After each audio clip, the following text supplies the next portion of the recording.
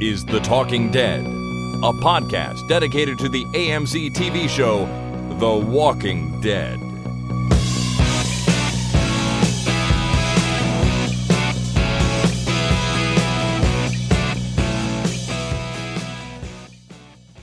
Hello, everybody. My name is Chris. And my name is Jason. And this is The Talking Dead number 65 for Monday, January 16th, 2011. It's been almost a month since we've been on the air recording an episode, and I gotta say, I really missed doing this. I'm glad we're back. Oh, yeah, it's been way too long. It was really nice hearing that intro after such a break. It really got my blood going. Really? Got you back in the mood? Back in the mood. To record. Now it's episode 65. Really? Is it 65? It's 65. Now, that's not an enormous number considering the time we've been doing this, which is over 2 years now. It's a retirement number, though. Well, I suppose it is, yeah. Yeah, you retire anytime after 65. But we're not stopping. We're not stopping. No way. I'm not ready to retire. Not yet. We have lots of more stuff to do. They're going to have to push me into forced retirement. Hopefully with a nice package. Retirement package. Could all use a nice package once in a while. Gold watch. There you go. That'd be great. Gold watch is what you need. All right, so let's.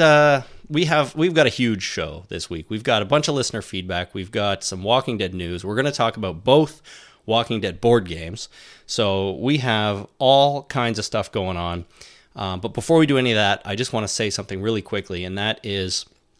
I'd like to extend a huge thank you out to all of our listeners and just say that you guys rule. You guys are the best. We were off the air for about a month.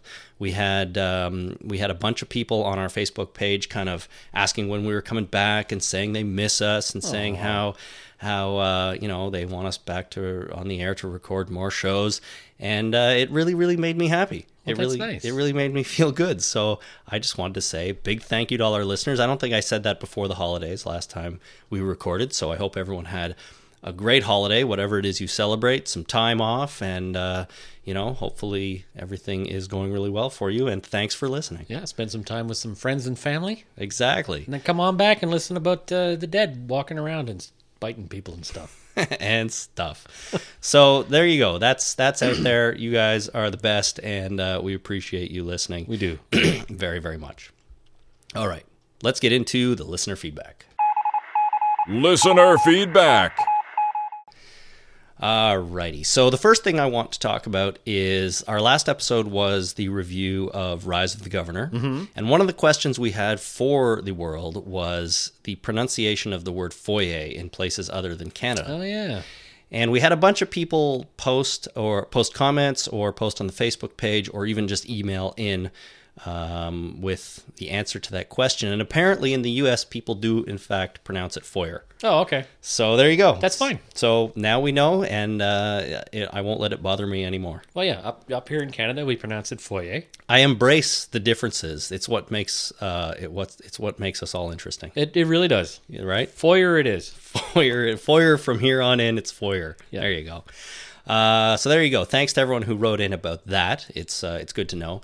Now, we got an email from Jason on Rise of the Governor, and his email subject is Rise of the Governor was meant to be read. And he said in the email, when a book is read to you, it is about storytelling, i.e., and then what happened? There were 3 zombies. He killed them with an axe, then got his brother. When a comic book writer, who normally has detailed pictures to provide context to every word or speechless frame, writes a book, he fills the book with detail. I read the book in complete silence for hours. Whenever he would get excessive with details, the mind will make connections that will let you see and hear the story as if it was in slow motion. After reading the book, I couldn't stand the audiobook. Rise of the Governor, 9 out of 10. So he's saying there's a huge difference between reading it, and listening to it reading it. Oh, the performance is very important in an audiobook. It is and that's what, a lot of the issues I had with the book could very well be attributed to the performance of the reader. Yeah, you think so? Yeah. Just him kind of overdoing it at times?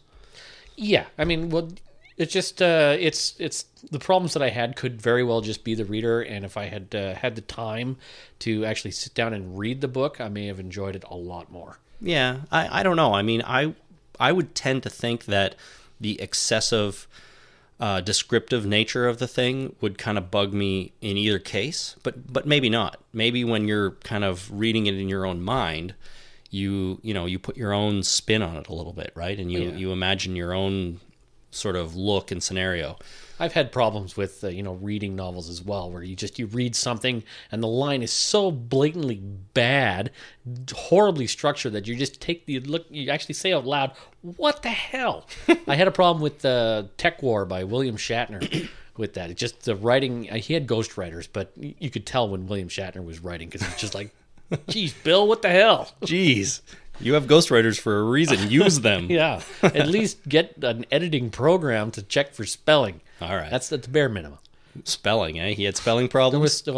Most books have spelling issues. Well, there's usually one or two in a book, but there's a lot of words in there. I blamed Bill personally for a lot of those issues. I would. Have you heard his recent cover of Bohemian Rhapsody?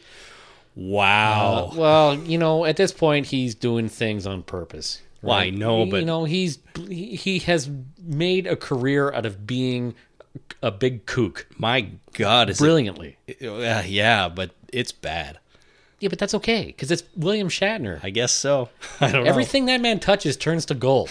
I swear to God. Now he's worked up to that. No, T.J. Hooker was awesome. I don't know about that. I think he hasn't gotten the Midas touch until later in his career. No way, man. You still remember that the Twilight Zone episode that he was in? That's true. He was like 20 years old when he did that.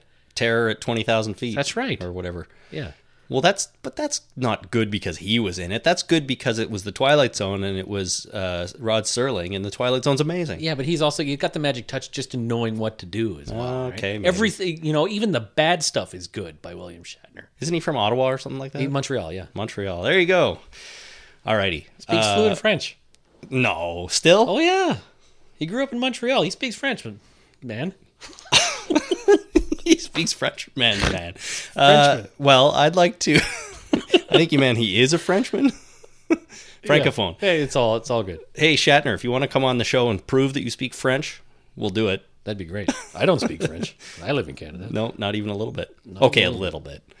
A little bit. I got my vocabulary, but I can't say any sentences. Anyhow, we got a call from Dan in Florida about Shane reloading, and this is something we talked about for the mid-season finale, right. and how many shots he fired. So I think you went back and looked, and you said there's no shots of him reloading.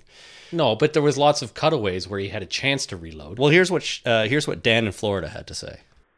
Hey, this is Dan from Florida. Heard you guys' podcast. You were talking about Shane and reloading during the barn scene.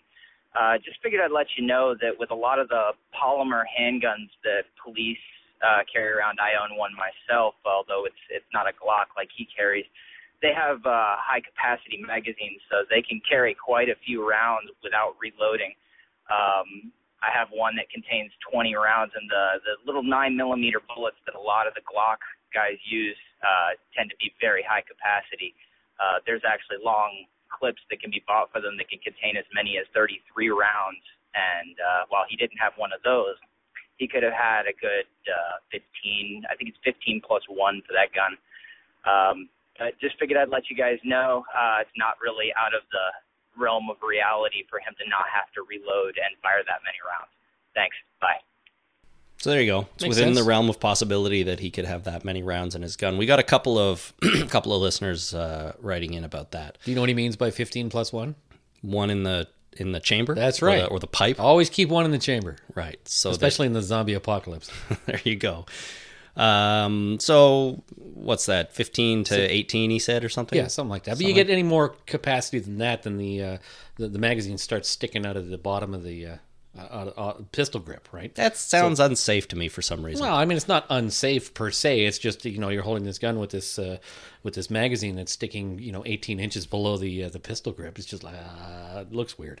And I would think it might even be harder to sort of keep the gun steady because the weight is all off. I'm just saying. I don't know either. Mark from New Jersey wrote in on the same topic, but he also went on to explain that the thing that holds bullets is called a magazine, not a clip. Right. You should always call it a magazine, he said. And he said that Shane's gun very well could have had that many bullets in it. I mentioned that because he also had something to say about when we were talking last time about the FCC in the U.S. and how they regulate their TV shows, and he had this to say about that. Hey guys, this is Mark from New Jersey in the States. Just want to let you know I enjoy your show. Just listened to the last podcast after the post-mid-season finale. A couple of things I just wanted to give you some information about. First, you were talking about the FCC, which is our Federal Communications branch of the government. The reason that they don't have jurisdiction over this particular show is it is not broadcast television. They only controlled the decency rules for broadcast TV, but in this case, A&E is cable. So that's why they're really not having jurisdiction over that. By A&E, he means AMC, of course. Right, yeah, I see. But that's the deal, apparently. They don't regulate the cable channels in the U.S. Well, I know you can get away with a lot more in cable channels, and that makes perfect sense, but I thought AMC was broadcasting this, and I guess it doesn't fall under broadcast regulation. The difference is broadcast, I think, is that broadcast has an over-the-air broadcast, whereas cable channels don't. Same as in Canada. You know, you can get CBC and all those over the air, but some of the specialty channels you don't. Right. Like TSN, the sports network, for example. Right. It's on cable, but it still has commercials and all that kind of stuff. Yeah. It's exactly. But in this country, the CRTC, which is our version of the FCC, does regulate anything that broadcasts no matter what. Right. If I'm not mistaken, and I don't think I am. Right? Well, I have no idea. Like TSN is governed just as much by, or say Much Music, for example, is governed just as much by the CRTC as CBC or CTV or any of those regular networks. And there's a big difference here in Canada between like what we call cable, I think, and what they call cable in the U.S. All of the major networks in the States, ABC, NBC, Fox, and what's the other one? CBS. And CBS are the broadcast networks. The rest are cable. Right. Here, it doesn't work Fox that way. is not even really a network. Fox, I don't think it's a full network. I think it's one of those specialty kind of networky type channels, but I'm not sure it's a full broadcast network. no, I think it's a broadcast network. You know, they moved into hardcore pornography so slowly that I didn't even notice the change. Now, the only example I have of having the CRTC control stuff that's on cable in Canada is Much Music. They used to do this Too Much for Much thing. You ever see one of those where they a lot of times they don't play videos because they're way too much to put on the air. But every once in a while they'll say, 11 o'clock at night on a Friday, they'll go, okay, we're going to play some videos now, and viewer discretion advised. These are pretty hardcore, and so they'll display them at that point, or play them. And sometimes even then it's like, I can't do it. I just can't stomach putting this on the air. So I think the CRTC has a tighter control over everything in Canada than the FCC in the States. Well, that's the feeling I get anyways. I mean, I know they certainly regulate anything broadcast on TV or radio. Right. They don't... And the internet. Well, yes and no. I mean, they don't have the same control over the internet, thankfully. Yeah. We still have problems getting content. But there are regulations that they have imposed, and they do have some jurisdiction over Canadian ISPs, which is bad. Well, whose fault is it that we can't watch American TV on websites like we go to CBS.com, we can't watch those shows? Is that the CRTC or is that the FCC? I'm not sure about that. I think it's the CRTC. Well, if I was going to blame anyone, I would say CRTC, but it could actually be the network. They have licensing deals for content they produce for one region and not another. Right? So, HBO, if you go to HBO.com, you can't do anything here, but if you go to HBO, the Canadian site.ca, I guess, you can. Right. So, I don't know. It's the way they structure their content deals, but it probably also has something to do with the CRTC because they would have to approve any content distribution deal in this country. Yeah, they want to have their palms greased as well. We generally get hosed by the CRTC. Generally, yeah. So, that's how I feel about them. Okay, another call. Jason in Pennsylvania on on Otis and Shane's little mission there to get medicine for Carl. No one seems to mention it, but this was, with the whole Walkers in a barn kind of storyline, that Otis was the guy that was doing it. He was the guy that was gathering up these zombies before he was kind of offed by Shane. But no one really mentions the fact that during that whole sequence when they went to go get the medicine, that he's shooting them up with the best of them. I mean, he's walking along with Shane, just blowing brains away. Where's he going? Is he just respecting Herschel's wishes? Does he not care if he doesn't know the zombie? Then it's dead to him. I don't know. Just want to know what you guys think about that. And once again, thanks, and we'll talk to you guys later. Bye. So Otis went with Shane, perfectly willing to shoot every zombie he saw, in the back of the head, but he's supposed to be kind of with Herschel and his whole non-killing policy. Right. So what's the deal with that? Well, I think Otis was respecting Herschel's wishes, and I think that he was offing people he didn't know, or offing people that Herschel didn't know. You know what? And I think he also probably felt very, very guilty about shooting Carl and was willing to do anything he needed to do to help. Or, he finally took the reins off and he's like, okay, now I can start shooting these things. That's true. Instead of having to round them up. Herschel's not here. Yeah. I'm going to have some fun. Yeah. For a little while, anyway. For a little while. What goes around comes around, I guess. Yeah, I guess so. And related to this, and this might be a bigger conversation to have at some point, but we all know that Otis was the one who was wrangling the zombies into the barn, and that's apparently why nobody in Herschel's camp on the farm knew that Sophia was in that barn. Right. But, so if Otis knew, now his wife, Patricia, was the one feeding them. She was going in there every day or whatever to throw chickens in so they could eat. She didn't see Sophia in there? There was not a lot of... Oh, I know what you mean now. Okay, so I was just going to say there wasn't a lot of time between them showing up at the farm and Otis and Shane going off to, get the medicine. But, maybe she was just throwing the food in. I guess, if Sophia was a lurker... she's hiding in a corner or something. Yeah, she came out last. She's not really, one of those aggressive zombies. She came out, dead last. Yeah, that's true. I mean, I was thinking there was, it was a couple of days. How long was Sophia missing before they got to the farm? One day? No, there was a night there someplace. So maybe a couple of days. Couple of days. And so she showed up at the farm during that time period. When they arrived, Otis immediately left with Shane, pretty much. And, of course, everyone was panicking about Carl's. They didn't really talk about it. But then there was probably 3 or 4 days before the barn scene where she was going in at least once that we saw. Yeah. But I'm going to assume every single day to throw those chickens in there, but didn't see Sophia. I guess she was just hiding in a corner. All right, if you were feeding zombies chickens with their legs broken... Would you watch? Would they squawk? Yeah, would you watch? Yeah. Or would you just, kind of... huck them over a wall and get the hell out of there? That's a good point, too. I wouldn't watch. Yeah. I don't know if I could, pour a bucket of slop into a bin and watch pigs eat, And I like pigs. At least they taste good. Exactly. But you don't want to watch them eat. I'm not going to watch them eat. It is a little bit nasty. And I'm not going to watch them, throw... if you throw a live animal in with pigs, depending on the pigs will eat the live animal. No, pigs don't eat live animals. I'm sure they would. Well, maybe if they're starving. They eat human beings if they're starving. Yeah, if they're, you break their leg and they can't move, they're not great hunters, I wouldn't think, but they eat whatever. You ever watched a cow eat? No. I don't like the way cows chew. But they grind. Yeah, I don't like it. I don't like the way their lips kind of flap together, and I don't know, it bothers me. Yeah. I got weird things about some animals eating.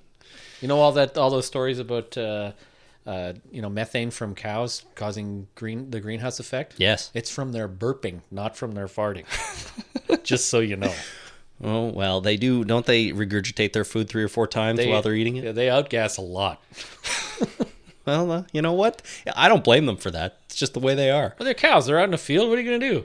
Yeah, exactly. You got to burp? You got to burp. I suppose. If I was in a field and I had to burp, I'd burp. You would. Of course, you wouldn't be eating so much grass and waiting to get slaughtered or milked. Well, not that I know of. Milked. Yeah, I don't want to think about that. No, they do that themselves now. Cows don't milk themselves. Well, they go into There's a machine. There's a whole thing. It's the cows, when they feel like they're ready to be milked, they'll go into the barn and then go through the milking process. There's no people involved anymore. The machines are a little bit rough, though, I hear, right? Well, the machines are they. How do I know this? They clean the cow, and then they self-adhere themselves, and then they extract all the milk, and then they clean the udder again, and then they clean the devices, and it's all automated. The cows are just, they go in themselves. They don't grab the cow and bring it in. The cows know full well when their udders are full and they're ready to be milked. And at least they're cleaned.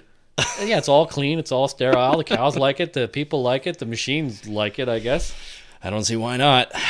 Finally, David from North Carolina wrote an email to us on Carl and guns. This is something we talked about, a couple episodes ago when Carl was doing some gun training. Mm-hmm. David says, I grew up in Alabama, right next to Georgia. Still, I am in no way a gun nut.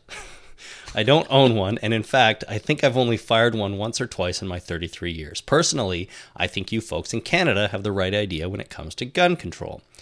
All that said, he continues, you can't tell me in the event of an actual zombie apocalypse you wouldn't arm yourself to the teeth and moreover teach anyone old enough to make responsible decisions with a gun and how to handle one for their own safety. Not that I necessarily agree that Carl fits into that category, but it's kind of beside the point. I think even the most anti-gun person out there would quickly become the last man or woman on earth types if their family's survival depended on it. Absolutely. I guess so. I agree with him. Like, and knowing that, Carl's not too young to learn safe handling. Like from the listener feedback we've received, 12 years old, learning how to handle a gun is a lot better than not teaching them anything and then being curious, because a 12-year-old could get into anything. Absolutely. You're right. We had a listener write in previously to tell us that kids that young or even younger are given gun training in certain places. Or at least gun safety training. Yeah, at least safety training. That's right. You might not need to learn how to shoot one right away, but at least understand that they're dangerous. Right.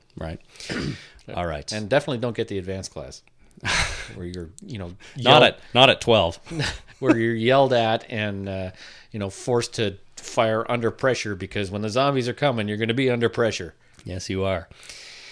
All right. Thanks everyone for writing or calling in. If you have any questions or comments, you can contact us too. Stick around for the end of the show. We'll give you all our contact details. All right, now it's time for The Walking Dead News. Time for The Walking Dead News. So the first item in the news this week is all about this big idea that Frank Darabont had for the Season 2 premiere. Mm-hmm.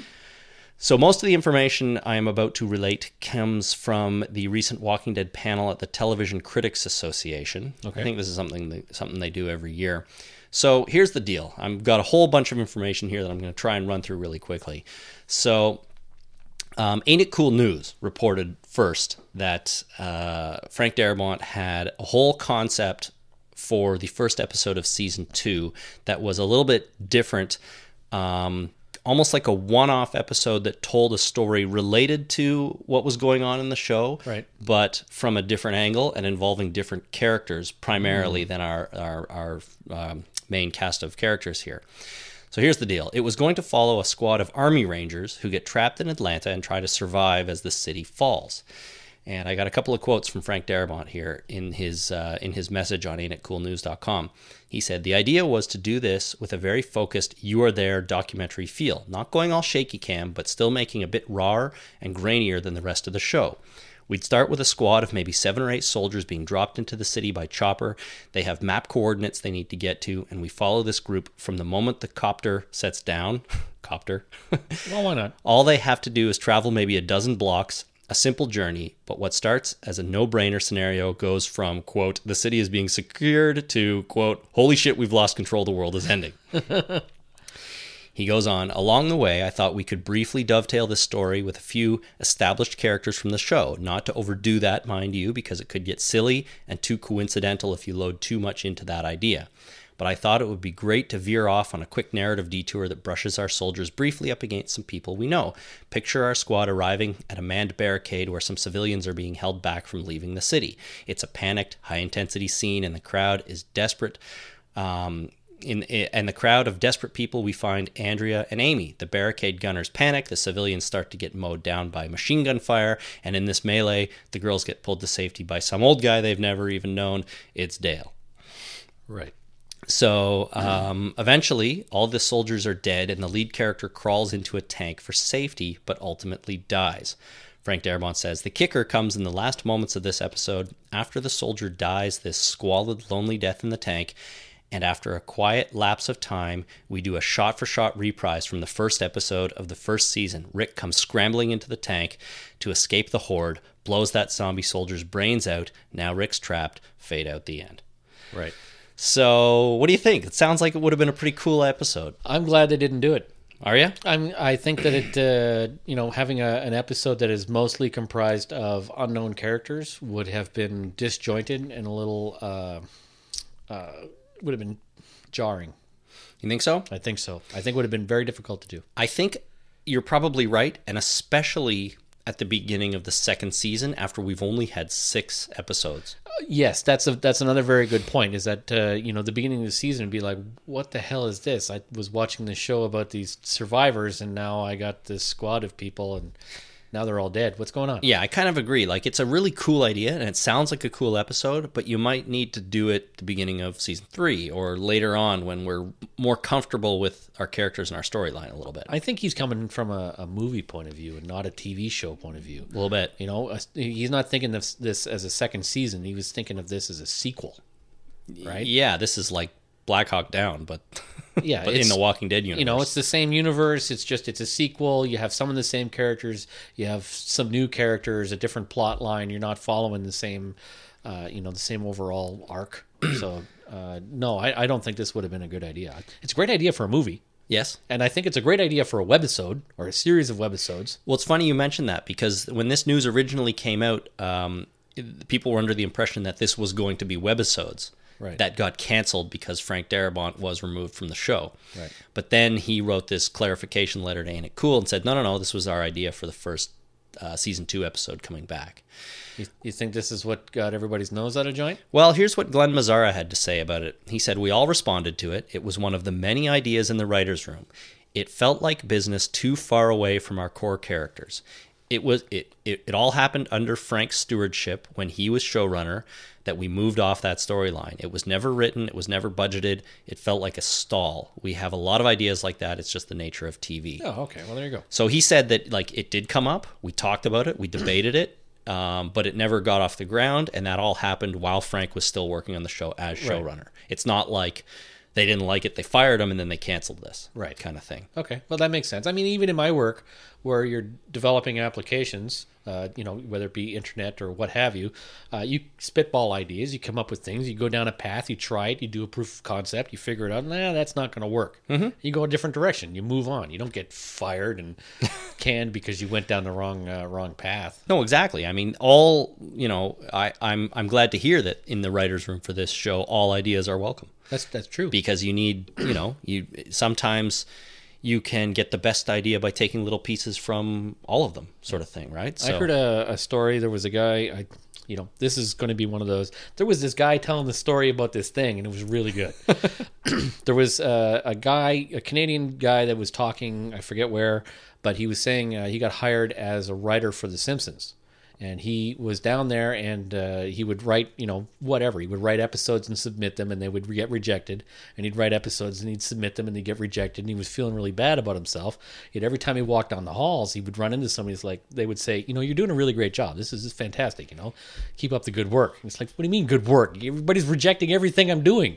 But the nature of the business is that if you're submitting good ideas and you continue to submit good ideas, you're doing a good job. Mm-hmm. Eventually, one of them's going to get picked up, and that's what happened. Part of his episode eventually got picked up, and he felt a little more empowered and good about himself. But even the bad ideas are welcome. Or even like I said, bits and pieces here and there might get picked up. Maybe not something as a whole, but right, a little bit might get into the show at some point. So, just one last thing on this story: the soldier in the tank was played by a guy named Sam Witwer, who really is an established actor, and he's known for, I looked him up, he's known for a lot more than just extra roles. Right. where he sits there and doesn't move and has no lines. And then gets shot. And then gets shot. He played Crashdown in 11 episodes of Battlestar Galactica. Do you remember Crashdown? I do remember Crashdown. I can't believe I didn't recognize him. Sam Witwer, that was him. He was in Smallville, the Star Wars Clone Wars show. He's on Being Human, and he had a recurring role on Dexter. So he's been in a bunch of stuff. Oh, man. And I think he was in The Mist. He's a friend of Frank Darabont. So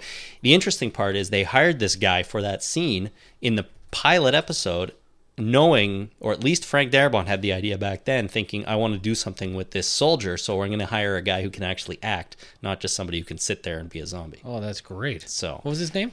Sam Witwer, Witwer. So pretty cool. Pretty cool, I say. But like you said, kind of glad they didn't do it, just because it would be a little disjointed. Oh, I know you and I could handle it, but the mass sort of public might be like, what the hell is this? All right, I just looked him up on IMDb, and I loaded up a picture, and I recognized him instantly. Oh, that's him. Right. And it just happens to be the picture of him with his shirt off. Well, you would recognize guys with their shirts off. Well, I mean, it happened in Battlestar, right? They took their shirts off. They did. Jamie Bamber, he was one muscly dude. Starbuck didn't take it off nearly enough, though. Well, then he got fat, and then he got fit again. But it was a fat suit. That's right. He got fat. Fat. That was awesome. God, what was his name on the show? Apollo. Yes, Fat Apollo. Oh man, that was a great show. Okay, next item in the news. Robert Kirkman on Zombie Speed. This also comes from the Television Critics Arts Association. And this quote comes from an Entertainment Weekly article. It says, there are rules about how fast a zombie will move and whether a person who dies will then turn into a zombie. The writers know these rules, but you're not necessarily supposed to.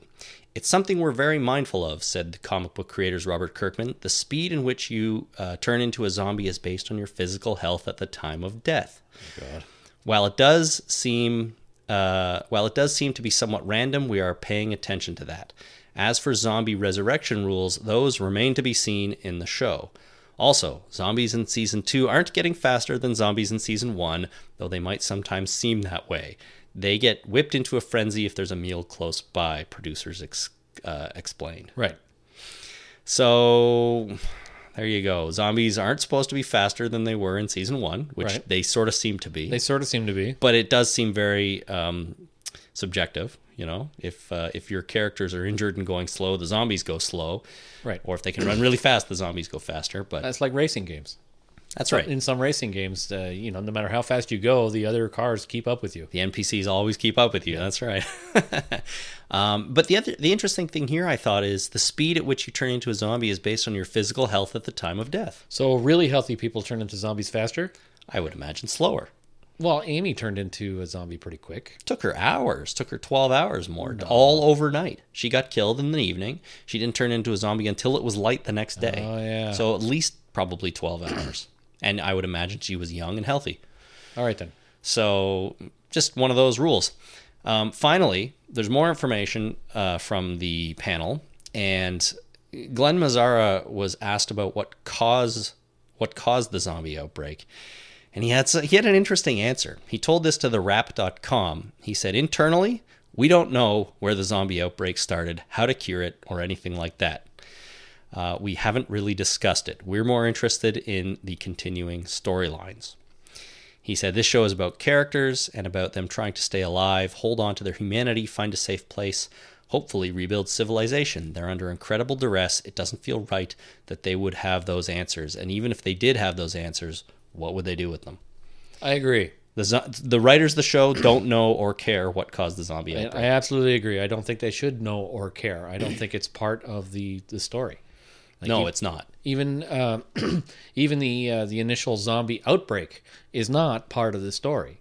Like they're slowly telling it in flashbacks, but in the graphic novels, it started with Rick waking up, and it already happened, right? Like, okay, this has already happened. I don't care about that, and it's ongoing. I don't care what the source is or what the reasons are for all this stuff. This is happening, and this is the story we're telling. Yeah, well, that's the same in the show. Rick wakes up, and it's already happened. We get flashbacks to before the outbreak, Right. But not some during the initial phase of it, like Shane in the hospital going to try and get Rick. Right. But no reasons are given. It's just reacting to panic or reacting to, horrible situations. And I like that. That's the story. Really is about the survivors, not about the zombie apocalypse. So nobody should feel bad that these writers don't know what they're doing. And by that, what they're doing. I know. So ultimately, we're not going to find out what caused the zombie outbreak, even though they kind of hinted at it a little bit in the CDC episode from last season. That was the most information we ever got on the cause or the source. Probably ever will get, I'm going to say at this point. Well, there's that helicopter at the beginning, too. I still want to know where that helicopter's coming from. I don't think it was a mirage. Yeah, I don't know. But that's not the cause of the outbreak. That's just something that was going on in Atlanta still. Somebody knows something, and I think we want to know what they know. It's true. We'll find that out. I hope. I don't know. They'll probably go back to that helicopter someday. Or something similar. Yeah, something similar. Another helicopter will show up. Or they'll do something like in 28 Days Later, where they... or is it 28 Weeks Later? I forget. Where they find the military people, but they're all messed up and screwed up mentally and, trying to take over. And that's 28 Days, yeah. Yeah. Yeah, well, more on something like that later. Before that, though, Season 3... Here's some exciting news for you. I don't know if you know this. AMC announced that Season 3 will be 16 episodes. Hooray! That's a lot. We've gone up from 6 to 13 to 16. Nice. They're if they keep this up, they're going to be approaching like regular cable TV show levels of 22, 23 soon. Well, cable TV shows are probably going to come down to 16, 18 pretty soon. Actually, true. They might meet in the middle there. Yeah. So 16 episodes. It means we'll have lots of... Other parts of the world think we're crazy for having 22 episodes in a season, Really? It's just like, get to the point already. What are you doing brambling around with all these episodes? You got so much time on your hands that you really don't need to actually tell stories. The Brits will do 6 and be done with it, 6. And it's like, oh, that was great. Awesome. Thank you. And I'm like, no, a little more, please. I think 12 is the perfect number. I think 12... episodes gives you a nice arc to tell a really decent story. It is. And if you're not watching them, like if you're watching them on DVD or something, you can watch 12 in a week if you really try. A weekend. Well, a weekend, yes. Not when you have kids like I do. Oh, yeah. Jenny and I can eat through a whole British series in a weekend. Eat through, eh? Well, yeah, Downton Abbey. And watch it. We got through the first season in the weekend. That was great. Well, see, we couldn't do that. But, watching 1 or 2 episodes a night, you could watch 12 in a week if you really tried, right? So it's great. But The Walking Dead Season 3 will be 16. 16's good. So we'll have lots of material to podcast about. Lost did 16 in their last 3 seasons, didn't they? I think they did. Yeah. And it didn't bother me at all. No, that's a decent story arc. And we weren't even doing a podcast about Lost. No, we weren't. I listened to a lot, though. Oh, yeah. So the season apparently will be split into 2 halves again, and no premiere date has been announced. But you know what? I'm going to say it right here. I'm officially announcing that the Season 3 Walking Dead premiere will be in October of 2012. It sure will. As long as the mid-season premiere doesn't happen in October of 2013. As long as that's, I don't want that to happen. Oh, it's only going to be 16 episodes in one season over 3 years. Yes, that's not good. But if they're going to do the same thing, they're going to go from October into December, take 2 months off till February, and then run to April or whatever. April, May. That's great. I think that's perfect. I'm on board. I could use it. I'd like the break in the middle of the season. It's not so bad. I mean, I could use a slightly shorter break. Like if the damn Super Bowl wasn't in the way, they could be coming back like this week or next week, and I'd be really excited about it. A lot of people like the Super Bowl. I hear that, yeah. 1 or 2, eh? Yeah. Okay, so Jax Pacific is a company that creates video games, and they are making a Walking Dead Deluxe plug-and-play TV game. Plug and play. Well, here's from their press release at CES, which just wrapped up this week. The Walking Dead Deluxe TV games from Jax brings to life the show's action with a realistic pump-and-shoot shotgun controller, multiple levels of zombie adventures, and a variety of game modes. As with all of Jax's TV games titles, the controller simply plugs into the AV jacks of any standard TV and contains multiple games in each controller, and no additional consoles or software are needed. It will be released this fall. And we've gone back to the 80s. We have. I didn't know things like this still existed. Well, of course they do. It just there's a flash on the screen, and the actual the visual reader is in the shotgun, not in the TV. Yeah, I know. So that's actually the way the Wii works.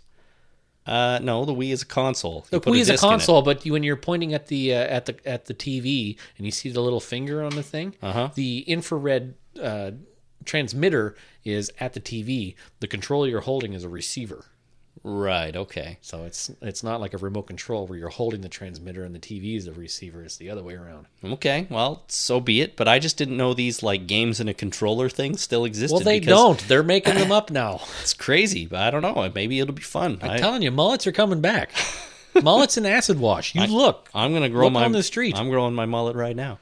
As a side note, while we're talking about Walking Dead video games, remember Telltale Games? They were doing a Walking Dead game. Supposedly. Yeah, well, it's kind of fallen off the radar. And when I was at New York Comic Con all the way back in October, there was supposed to be a panel that got canceled at the last minute. Right. Now, apparently the game has been delayed until sometime in 2012. That would be this year, but no more specific information is available. Oh. Their website currently lists it as coming soon. Yeah, it's done. Well, it's not done, but it's obviously some sort of serious holdup because it was supposed to be released in the fall of last year. Yeah, I guess they missed their deadlines. I guess so. So we'll keep looking for info on that and let you know if we find any, because I'm looking forward to that one. Me too. I wanted to play it. Kind of want to play it, exactly. Okay, next item. Triumph of the Walking Dead. Jason, you've ever heard of this? Well, for about 2 hours now, I've known of its existence. It is a book. It's called Triumph of the Walking Dead, subtitled Robert Kirkman's Zombie Epic on Page and Screen. This is something I came across by accident while I was browsing Amazon one day, and I'm like, hey, what is that? I've never heard of that. And it is an unauthorized collection of essays about The Walking Dead, edited by James Lowder and published by Smart Pop Books. Essays by who? Kyle William Bishop, Arnold T. Bloomberg, Jay Bonansinga. We know him. We do? Any other names I recognize? No. But if, I'm not up on my sci-fi or horror writers, so there could be other people in here that you recognize. Now, I've read the first two essays. Right. And they're okay. They're interesting. I haven't gotten too deep into the book. There's probably, 12 or 15 in here, so there's a lot more to go. But I just wanted to mention it because I don't think a lot of people have found this or have seen it anywhere. So if you're looking for... Like, what are the essays about? Well... Like, why put a collection of essays from people into a book and then publish it? A cash grab. Yeah, I'm just... piggybacking off of the Walking Dead success. Now, in all fairness, I can't really say that, in much seriousness because... Although that was kind of my first thought when I saw this.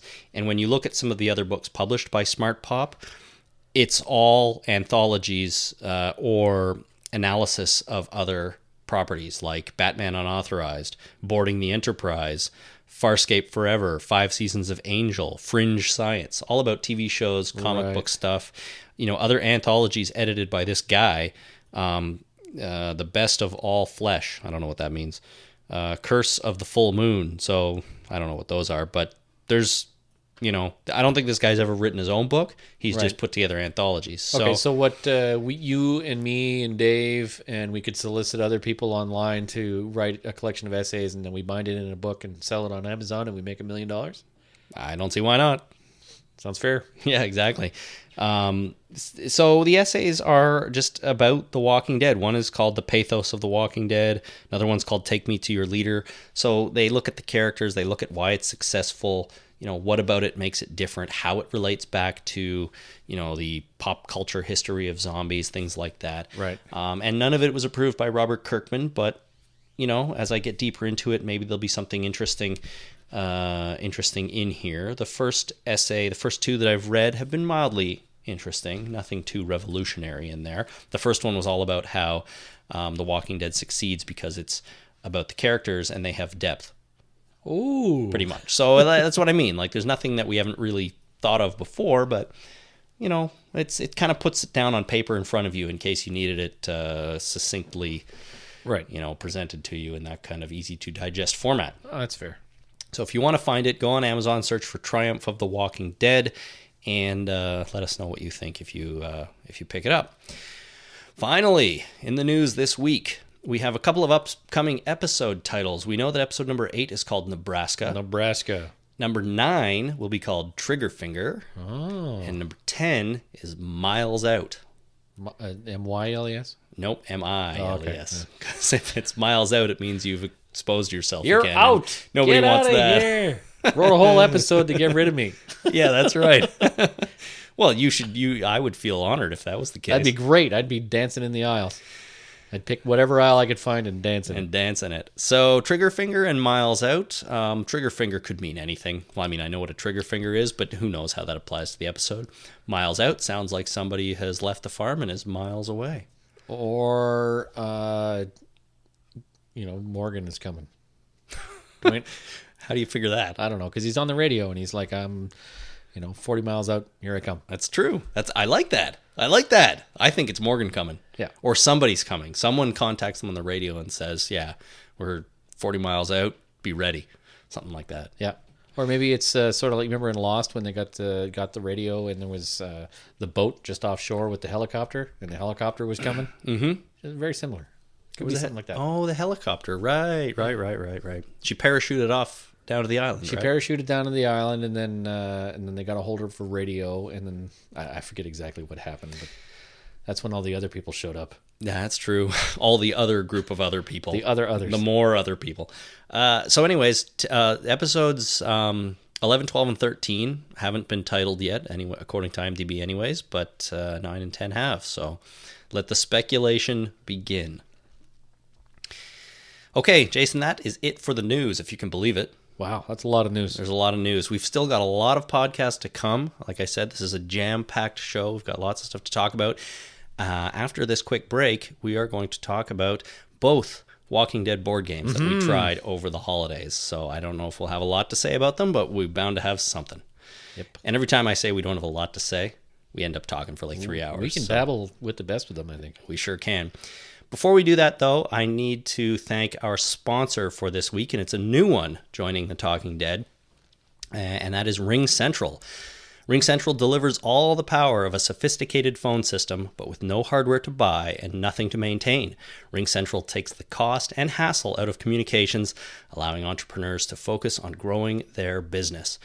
We use Ring Central for our toll-free number, which is 1-866-483-ZOMB. B is for bargain. It's a vanity. I almost said it's a zombie number. It's a zombie number. It's a vanity number. You can choose your own. Try to get a number that spells something or spells your name or whatever you want.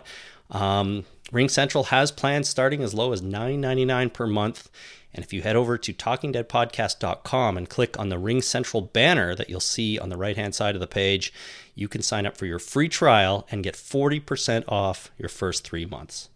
Sounds great. So it's a heck of a deal. I highly recommend everyone go try it and let us know what you think. Okay, The Walking Dead board games. Yeah. Here we go. So over the holidays, there are 2 board games, and we tried them both. We did. The TV version of the game and the comic version of the game. Which one do you want to talk about first? I think we should talk about the comic one. No, the TV one first. That's the first one we played. Yes, yeah, we'll do it in order. Played couple of games. Yeah, it'll help my brain keep them straight. Yeah. It was like a month ago. It was. So the TV version. Jason, describe for the people the playing mechanic or goals of the TV version of the Walking Dead board game, if you can. Well, very briefly and very at a high level, the game is sort of like Sorry, but with zombies. So you start off in the center, and the idea is to sort of Sorry crossed with Trivial Pursuit. The idea I was thinking Trivial Pursuit myself. Right. So you have to get to the corners, the 4 corners, and then there's cards to collect at the corners. So you basically you roll a die, and then you go 1, 2, 3, 4, and then you try and get to all 4 corners. If you get to all 4 corners and then back to the center, you win. Mm-hmm. Is that sounds right? That's it. And neither of us won, so it's hard to say exactly what the winning criteria is. You're the first person to collect each corner, like collect or successfully collect the cards. Is it a card? Or just successfully complete the challenges to secure that corner? Well, every time you stop, you have to succeed at a challenge, of some kind. So, and it's usually, you have to. There's a zombie, and you have to beat the zombie, or you die. Right. And then once you get to the corner, you get a card at the corner, and that gives you a bonus to survivability. They were called encounters. Right. So you roll the die, you move 3 spots or whatever, and you have to, you're engaged in an encounter. You draw an encounter card and just complete the task that's on it. Right. And that, like you said, usually involves fighting zombies or sometimes other stuff. Right. So you and I played. Just sure did. The two of us. We Twice. had 2 games. Yep. Neither game lasted that long. No, we died pretty quick. And when you die, you become a zombie and you actually fight against the other players. Yes, interesting in this game, you can play as a zombie. If you are killed, the game isn't over for you necessarily. The game is over when either all characters have become zombies, because at that point you're not trying to collect the corners anymore. Yeah. Or somebody wins. Or somebody wins. Yeah, Right. exactly. So both games that we played, we both became zombies pretty quick after collecting maybe one corner. Yeah, the first game we both collected a corner. Yeah. And the second game you only collected one and I became a zombie. That's right. And then and then I died. And then it changes the dynamic of the game, because once I became a zombie, I'm no longer worried about the corners. I'm going after you. That's right. To try and do it. Now, I think part of our problem is there was only 2 of us. I think that may be, yeah. You need 4 players for this. Otherwise, as soon as somebody becomes a zombie, the game is practically over anyways. Now, doesn't it say that this game is from number of players 1 to 4? There was a solitaire version of the game. Yeah, I never tried that. I don't know, all these weeks and you didn't try playing it No, by I yourself? didn't try playing a solitaire version of this game. Well, my feeling on this game is I did have fun with it. Like I kind of enjoyed learning how to play it and actually learning the games. It just didn't work with 2 players. No, I don't think it does. It was far too difficult to complete the encounters. You know, we did complete some, but then you get an encounter where, what was the harder one? You have to roll a 6 just to survive. Yeah, like on a 6-sided die, you have to roll a 6. It's so hard. You can play cards to augment your roll. Right. Add values to it or something like that. But there were times where you had to roll more than a 6. You had to roll an 8 or a 10 by adding up the values on the dice. Right. But which is impossible. The rules of the game are if you roll a 6, you win, no matter what. That's true. So you have this card. You pull up the encounter card. The encounter says, horde. You have to fight a horde of zombies. Your target is 10. And you're like, okay, well, I have 2 baseball bats and a shotgun and a crossbow, so that gives me +4, and I have to get a 10, so I have to roll a 6. Like, okay, the chances of rolling a 6 are 1 in 6, which is really hard. But a lot of times we came across scenarios where you have to roll an 8 or a 10. You have 1 or 2 cards that give you, say, a +1 or a +2. Yeah. So you cannot actually roll that 8 or 10. It's actually impossible to do it. Right. The only way to complete that challenge is roll the auto win, which is a 6. Right. Which is just too difficult. Yes. And you'd have encounter after encounter after encounter just like that. Mm-hmm. So even if you pulled a rabbit out of a hat and rolled a 6 once, doing that again the next time you move 2 spaces makes it increasingly hard to do. Yeah. And the chances of actually winning before you can get to all 4 corners in a 2-player game seems to me impossible. It is. And the reason I think that more players would help is that winning encounters, or sometimes the encounter cards, just involve getting new cards or taking cards from other players or even giving cards to other players. Yeah. So with more players in the game, there'd be sort of more an exchange of encounter cards or whatever they were called that you could use to adjust your rolls. Right. With just the 2 of us, it didn't really work that well. But that said, it was fun, and I could see how it would be a little bit more fun, especially if you had maybe 3 characters, a living, and 1 zombie. Yeah. There's also a team play option that we never really explored. It's hard to play team games when there's only 2 people. It really is. It really is. Okay, I'm on my own team. Yeah. So I can't really say anything about the teams, whether it would be easier or not, but our experience was that it was pretty tough, and we never got more than 1 corner each. That's right. Before the game was over. So there you go. So the comic version. That's right. It's a little different It is. It's a lot different. in that it's not a board like Trivial Pursuit. It is a big open map, and you can go anywhere you want. Now, the ultimate goal in some ways is the same because you're trying to secure 3 locations. That's right. They're not corners of the board, but they're 3 random locations on the map, and you roll the die to move. Do you roll the die to move? Or do you always move 3? You always move 3 or less spaces. 3 or less spaces, and every time you land on a space, or every time you leave a space, you leave zombies behind. Right. So the board gets tighter and tighter with zombies. Yeah, and fills up. presumably gets harder and harder. I had more. Well, I liked this one a little bit better. I think. I liked it better too. There was more involved. You had this card where you're trying to collect ammo and food, and gas, right? So that you could get around the board. Ammo helped you fight the zombies, but was loud, so you'd always have more zombies than when you left. And the gas helped you zoom through zombies. Mm-hmm. And the food was for eating or not dying. Yeah, the food was, if you lost a fight with a zombie, you weren't necessarily dead. You just sort of take some health damage, and the food was for regaining that health. That's right. And So- you also had people with you. Yes. Like you collected followers, and if somebody died, the follower always died, which I Yeah. thought was kind of mean, really.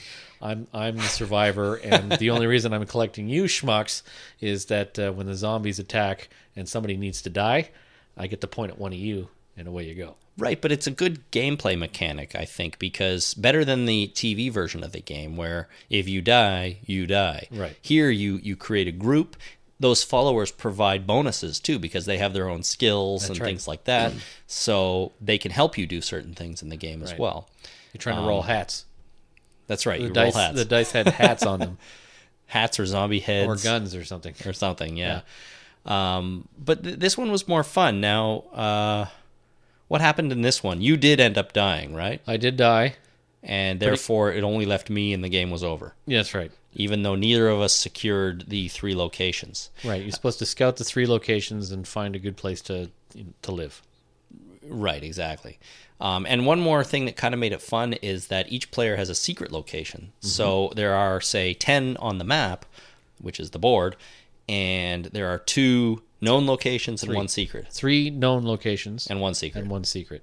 And you have to do 2 of the known and 1 of the You just have to do 3. You can do Okay. your own, or you can do the ones on the board that Got everybody it. else is trying to do. So other players don't necessarily know where you're aiming for all the time. That's right. Which was kind of fun. So, yeah, I like this one. I could see us playing this one again. Again, more players probably would have been helpful. Yeah, that would have been nice.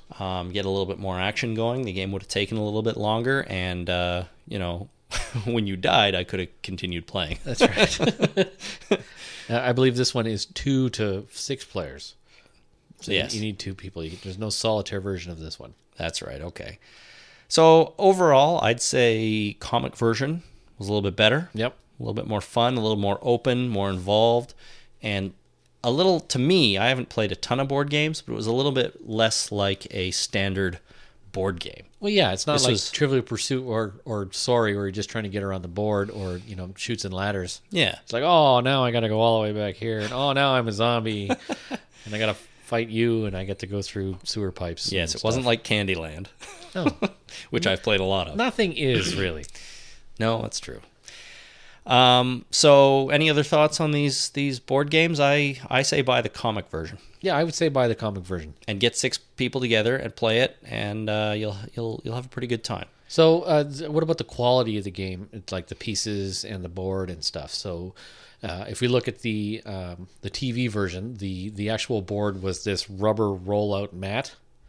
Mm-hmm. You remember that? And you could really smell the new ink off You of it. could smell that rubber, that's for Smell sure. the rubber and the ink and stuff. Yeah. Whereas and it had it felt like it wasn't. I don't think it was well put together. Like the cards didn't feel nice. The board was kind of weird with this rubber, printed rubber thing. So you didn't like the smell of the rubber? I That's didn't not a like- good sign? And that's not a good thing for me. It's not Okay. enjoyable. Whereas the comic book game had this really nice, fold out, thick cardboard kind of well printed, playing surface, and then you had all the cards felt nicer, had better dice. I just thought it was much better put together. Is that a good phrase? That's not a good phrase. The manufacturing quality was a little bit better, Yeah. sort of like all the little pieces that indicated when you were hurt. You have a little bandage icon that you put on your cards. Like they were all thick cardboard and like all that stuff Little was tokens, really nice. And I'll be honest with you, it was kind of more fun playing the comic characters just in general than Well, they had meaning because You know?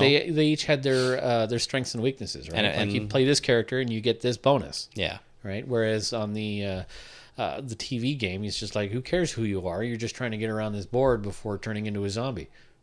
Yeah, it's true. So It's true. So I think you're right. Although I'm not so sure the smelly rubber is a bad thing.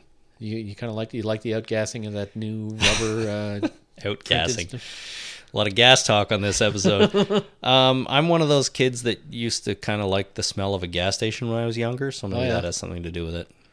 That's why you're like this. Yeah, it could be. It really could be. I don't know. You got a secret huffer in you. Yeah, but only I have to go to the gas station and just stand around to do it. You just do it at your gas tank. You don't have to go to a gas station. You open up the gas tank and you start huffing, man. Well, that was your idea. I've never even thought of doing that. I'm from the Sioux. I know what this stuff is. Yes, you are. Small town Ontario, people. Yeah, and when you go around town and you see a guy that's everybody knows as Donald the Glue Sniffer, you get to know this stuff. That's not good for Donald. No, he was when he was huffing, he was a mess. But when he wasn't, the man was a machine. He could carry 2 cases of beer, 2 full cases of 24 beer on his bike. Like without a backpack or anything? No, he just put it on the handlebars and he would ride. 2 of them. 2 of them. Okay. The man was a machine, but when he was huffing, he was a mess. Like he couldn't walk. So, lesson today is if you'd like to carry 48 beers on your bike, don't sniff gas. Glue, sorry, or gas. glue. Just don't huff anything, really. Yeah, all right. Work out a lot, though, because you're going to need that energy for riding that bike. Yeah. All right. If that's it for the Walking Dead board games, if you've got any thoughts or if you've tried them, let us know. We want to know what you think because, I think overall they were okay. Comic version was better, but I like to hear everyone's opinions. So give us a call or send email to talkingdeadpodcast@gmail.com. Next week on The Walking Dead. We are going to do a quick next week or next time on The Walking Dead rundown here because last night during the finale, I think, of what's that other show? Hell on Wheels. Hell on Wheels. Yeah, they put out a new sneak peek at Nebraska. The They first did. episode coming back. Yes, they did. I'm not going to play it because there was nothing of interest in any of the audio or the dialogue. But I'm going to describe it to you. That sounds fantastic. Doesn't it? So it was released last night. It has Rick and Herschel in a bar having a drink, which is kind of weird. I guess they That go is kinda somewhere. weird. to have a Nebraska. drink. Yep. When all of a sudden, 2 guys walk in. One of them says, "Son of a bitch, they're alive." And then that's it. Huh. So there's 2 dudes, and I got a good look at them. And then I went over to IMDb, and I looked up this episode. And we reported on this a long time ago that we've got a couple of characters listed. One whose name is Tony. The character's name is Tony, played by Aaron Munoz. Right. Or Munoz, if you remember. And the other one, the character's name, Hustla, Hustla, yeah. played by Andrei Bachenko, who is a Russian actor. So there is a picture on IMDb of Aaron Munoz, and he looks exactly like the guy who's in this clip. So it's definitely him. Okay. The other dude, there's no picture on IMDb of Andrei Bachenko. Bachko. I don't know. Batychko. Bachko. There's no picture of him, so I wasn't sure. So I did a little digging. Right. Wait till you hear what I uncovered. Dig. I found his official website, bachko.ru, and he does in fact list The Walking Dead amongst his credits. The website's in Russian, Right. but there are The Walking Dead is listed there. I could figure that out. And there was a picture. Excellent. And he also links to an article in Russia about his involvement in Russian about his involvement on the show. And me, being the genius I am, used Google Translate to get the gist of the article. Right. And here's what it said, which is spoilery, everybody. Uh-oh. So if you're worried about that, you know what to do. Spoilers for the episode Nebraska coming up right now. From the article, it said, thanks to the IMDb site, it became known that in the 8th episode of The Walking Dead, and I should mention that the grammar here is not me, it's Google Translate. Right, which is fun. Yes. In the 8th episode of The Walking Dead, shown in February, will be a new character with the strange name of Hustle, or Hustla. Hustla. And it will play a Russian actor, Andrei Bachenko. The role will be small. Andrew, Andre, will play a character who wants to join a group of survivors, but the events of the episode, he is surrounded by 8 zombies. He and his patrons end up bitten. They may appear in future episodes, but as a walking corpse. Huh. So I'm going to say that Hustle and Tony are both eaten in this episode. They show up and are immediately dispatched. Huh. There you go. Red shirts. Yeah, definitely red shirts. Yeah,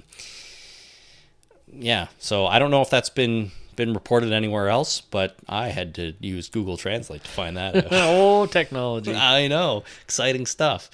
And that's it. I don't know any more information about, anything coming up after that, but that's what we got there. If you want to see that clip, head over to the amctv.com Walking Dead site, and there is, and you'll find it on there. Excellent. So there you go. I'm excited about that.